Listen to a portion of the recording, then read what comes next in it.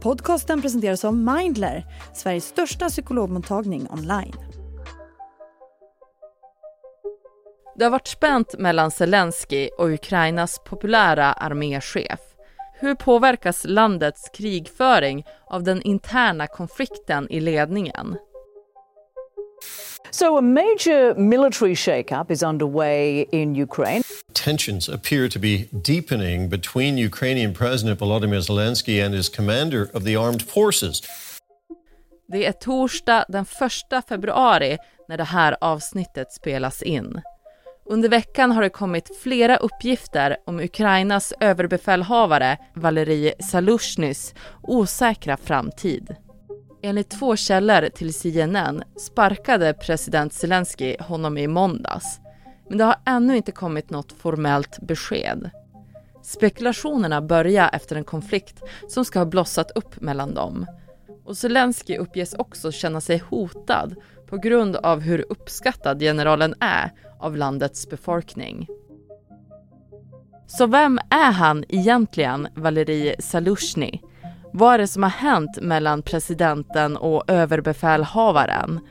Och hur kan deras konflikt påverka Ukrainas försvar mot Ryssland? Det ska vi reda ut i dagens Aftonbladet Daily. Mitt namn är Ellen Lundström.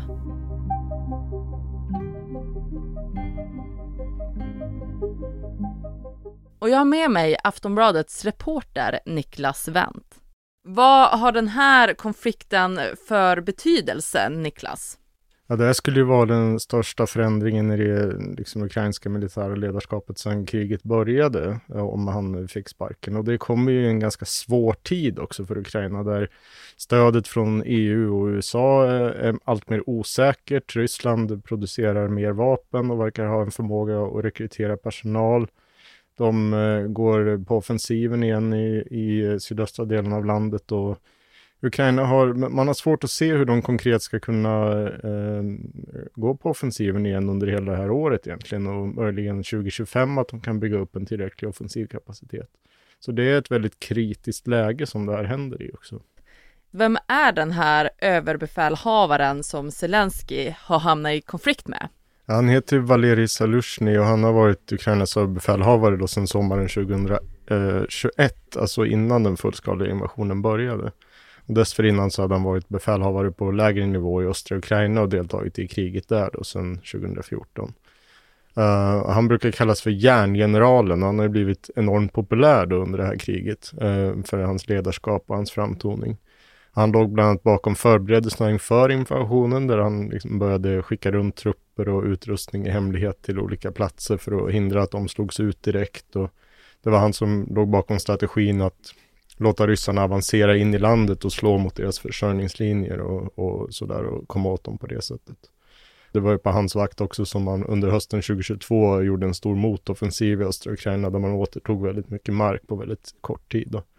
Så han har försökt föra försvarsmakten mot ett mer västligt sätt att strida. Att han har försökt delegera beslut och lita på initiativkraften hos befälhavare på lägre nivå också.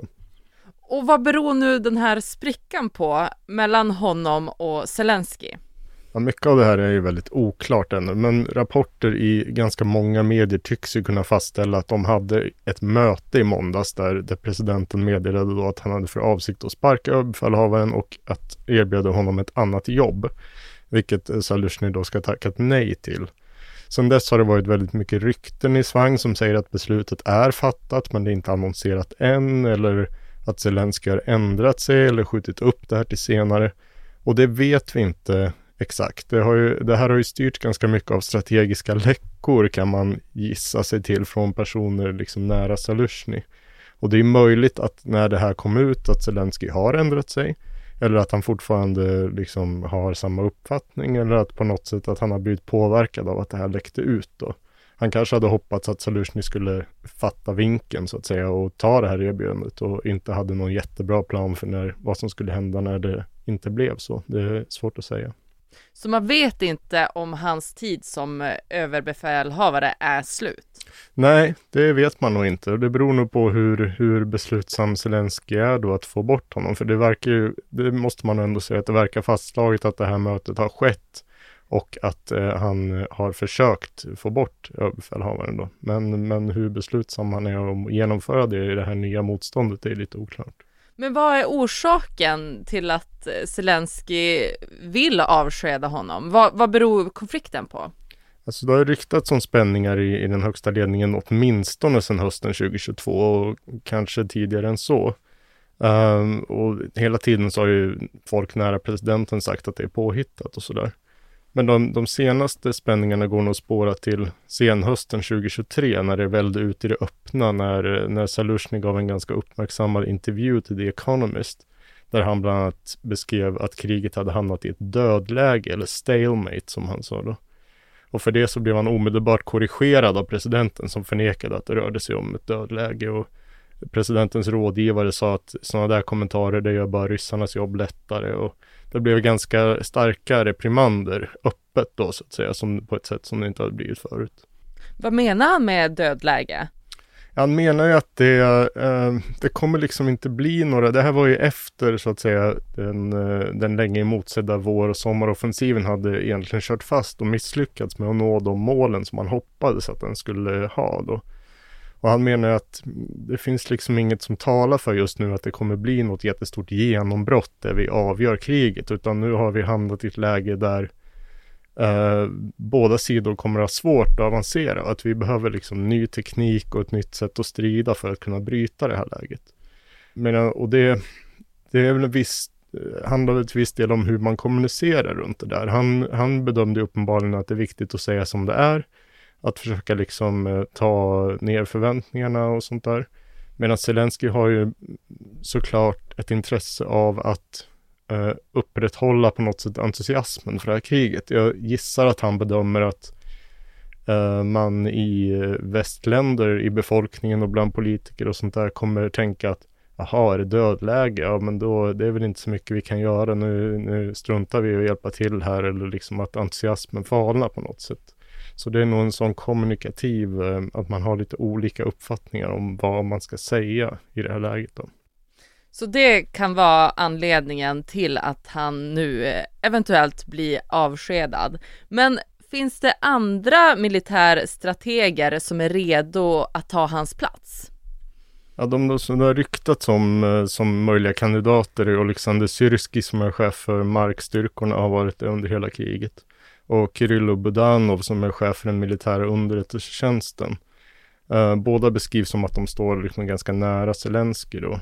Budanov är ganska ung, han är 38 och har tillbringat i princip hela sin karriär i underrättelsetjänsten och har liksom ingen erfarenhet av att leda större militära styrkor på det här sättet. Så ja, det är svårt att bedöma. Vi är snart tillbaka och då ska det handla om hur Ukrainas militära styrkor påverkas av sprickan mellan Zelenskiy och Zaluzhny.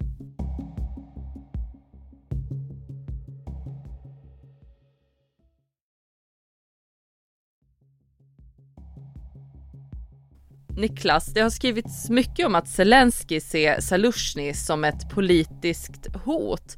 På vilket sätt då? Det har ju, de politiska motsättningarna i Ukraina har ju på något sätt tryckts ner av den här konflikten. Att alla liksom har slutit upp bakom någon sorts nationell enighet. Och det råder ju militärt undantagstillstånd. Man skulle egentligen ha presidentval i slutet av mars här, men det skjuter man väl upp på obestämd tid. Och det verkar liksom de flesta ukrainare vara okej med. Man förstår, det går liksom inte att ha ett riktigt val under de här förutsättningarna. Men nu när kriget lite mer har kört fast och man har hamnat i ett läge där man börjar utvärdera vad som har gått rätt och fel, så har de här motsättningarna, liksom politiken har kommit tillbaka och bubblat upp lite grann till ytan. Den förra presidenten Petro Poroshenko som är en av Zelenskys rivaler, han förbjöds till exempel nyligen att lämna landet efter att han hade planerat in ett möte med Ungerns ledare Viktor Orbán. Och Poroshenko har lagt sig i det här bråket nu med Zaluzhny och sagt att det skulle vara ett misstag att sparka honom och sånt där. Och Kievs borgmästare Vitali Klitschko har också uttryckt sig kritiskt om presidenten.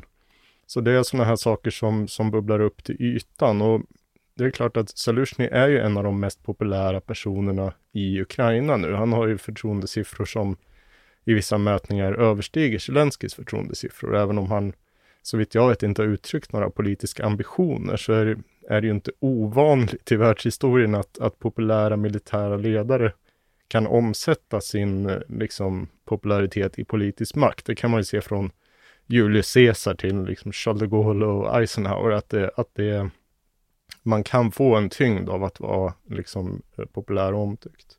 Och i och med att han är omtyckt, på vilket sätt kan deras konflikt nu påverka befolkningens opinion? Ja, men det är klart att om man tar de militära styrkorna så är ju de ukrainska soldaterna är väldigt pressade på många sätt. De har stridit väldigt länge, många under ganska svåra förhållanden. De har inte kunnat rotera bort från fronten eller få ledigt i den utsträckning de borde, och de har hamnat återigen i ett artilleriunderläge mot motståndarna där ryssarna kan skjuta betydligt mer mot dem än vad de kan skjuta tillbaka. Samtidigt som då hoppet på ett snabbt avslut i kriget verkar i stort sett ha försvunnit då. Och i ett sånt läge att avsätta en befälhavare som de uppskattar och tycker om kan ju sprida ganska dålig stämning. Det är, av de intervjuer med soldater som jag har sett tyder på att de liksom ger den civila ledningen skulden för mycket av problemen egentligen. Och att medan Zaluzhny lyfts fram som en person som bryr sig om soldaterna och som tänker på deras välbefinnande och sånt där. Och det där är ju liksom motsättningar mellan det militära och civila kan ju alltid vara ett problem i en demokrati så att säga, där det ändå civila politiker måste ha beslutsrätten på något sätt till syvende och sist. Går det att säga något mer om vilka reaktioner som har väckts på grund av konflikten, både i Ukraina och i andra länder? Ja, men man ser väl på det här med oro skulle jag säga. Alltså det är väl inte bra. Det är begripligt att det blir ett sånt här läge, den här typen av konflikter. Sen exakt vad det grundar sig i är lite svårare att veta då. Om det är motsättningar om hur man ska bedriva kriget framåt, eller om det mer handlar om vem som ska få skulden för det som eventuellt inte har gått bra förut, eller om det handlar om sådana andra hänsyn. Zaluzhny har uppfattats som en liksom kompetent och bra befälhavare. Han har hyllats av de som har haft mest kontakt med honom, till exempel USAs tidigare försvarschef Mark Milley har uttryckt sig väldigt positivt om honom. Och det här Ryssland gillar ju det här också, att det är splittring. Det har man ju sett signaler på därifrån, att de sitter och gnuggar händerna över det här också. Så att det är svårt att veta vilken hand de har i det här. De har ju också såklart ett intresse av att splittra Ukraina så att säga, och förstärka olika rykten eller späda på motsättningar på olika sätt. Hur kan Ukrainas avancemang påverkas av det här? Inte överdrivet mycket skulle jag säga, eftersom utvecklingen i huvudsak styrs just nu mer av fysiska materiella förutsättningar. Alltså hur mycket ammunition har man, hur mycket soldater har man. Och fronten är ganska låst och nedgrävd. Så det är svårt att se att liksom en ny militär hjärna skulle kunna komma in och låsa upp det här så att säga. Däremot så kan man ju ha olika uppfattningar om hur man ska bedriva kriget framåt. Alltså ska man satsa mer på specialoperationer, hur lång utbildningstid ska man ha, hur många soldater måste man kalla in och vilka mål ska man välja för sina långräckviddiga vapen. Allt sånt där kan ju en överbefälhavare ha väldigt stort inflytande på ett sätt som kan vara krigsavgörande, men på längre sikt. Det är liksom inte det kommer inte bli någon stor förändring omedelbart. Det säger Aftonbladets reporter Niclas Vent. Och det var allt för dagens Aftonbladet Daily med mig, Ellen Lundström. För mer nyheter om kriget mellan Ryssland och Ukraina, gå in på vår hemsida aftonbladet.se. Vi hörs snart igen.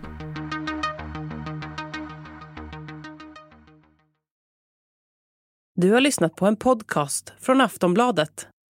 Ansvarig utgivare är Lena K. Samuelsson.